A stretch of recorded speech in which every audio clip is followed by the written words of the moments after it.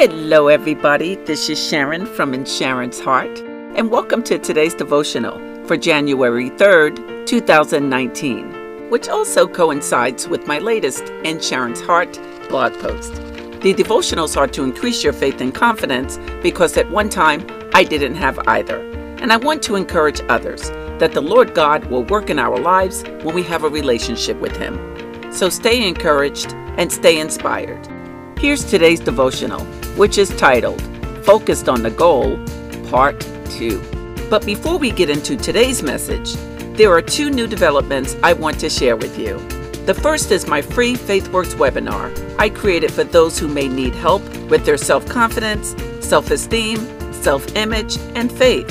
As some of you know, a few years back, I struggled with my confidence and my faith, so I created the webinar to help others.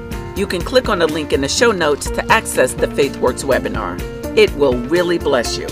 The next is Anchor now has a way for you to support the In Sharon's Heart Daily Devotional Podcast. To support, you can click the support button on the podcast profile page.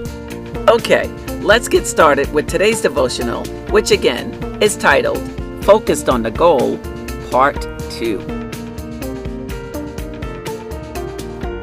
Look, everybody, the bottom line is that we have to focus on the task at hand, right? What did God tell you to do? Focus on that. Yes, and if it's one thing, stay with one thing.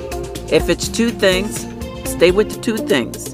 But it's not going to be too much that He tells us to do at once, okay? I do believe in the phrase, staying in our lane. There are certain times that we need to cross over to other lanes and go past other cars. But we have to know when the Lord tells us to do that, right?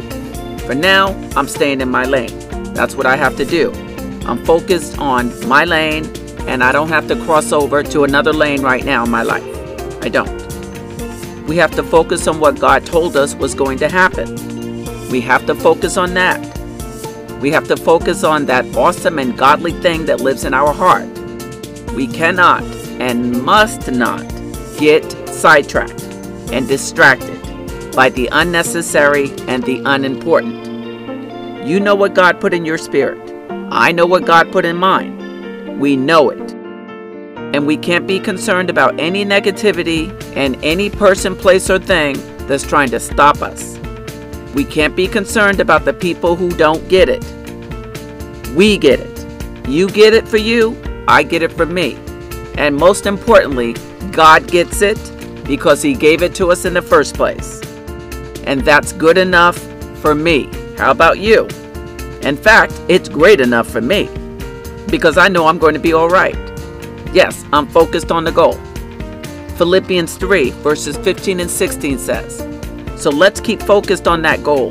Those of us who want everything God has for us. If any of you have something else in mind, something less than total commitment, God will clear your blurred vision. You'll see it yet. Now that we're on the right track, let's stay on it. That's Philippians 3 verses 15 and 16. And that's it. Focused on the goal. So be encouraged, everybody. Be encouraged in the Lord.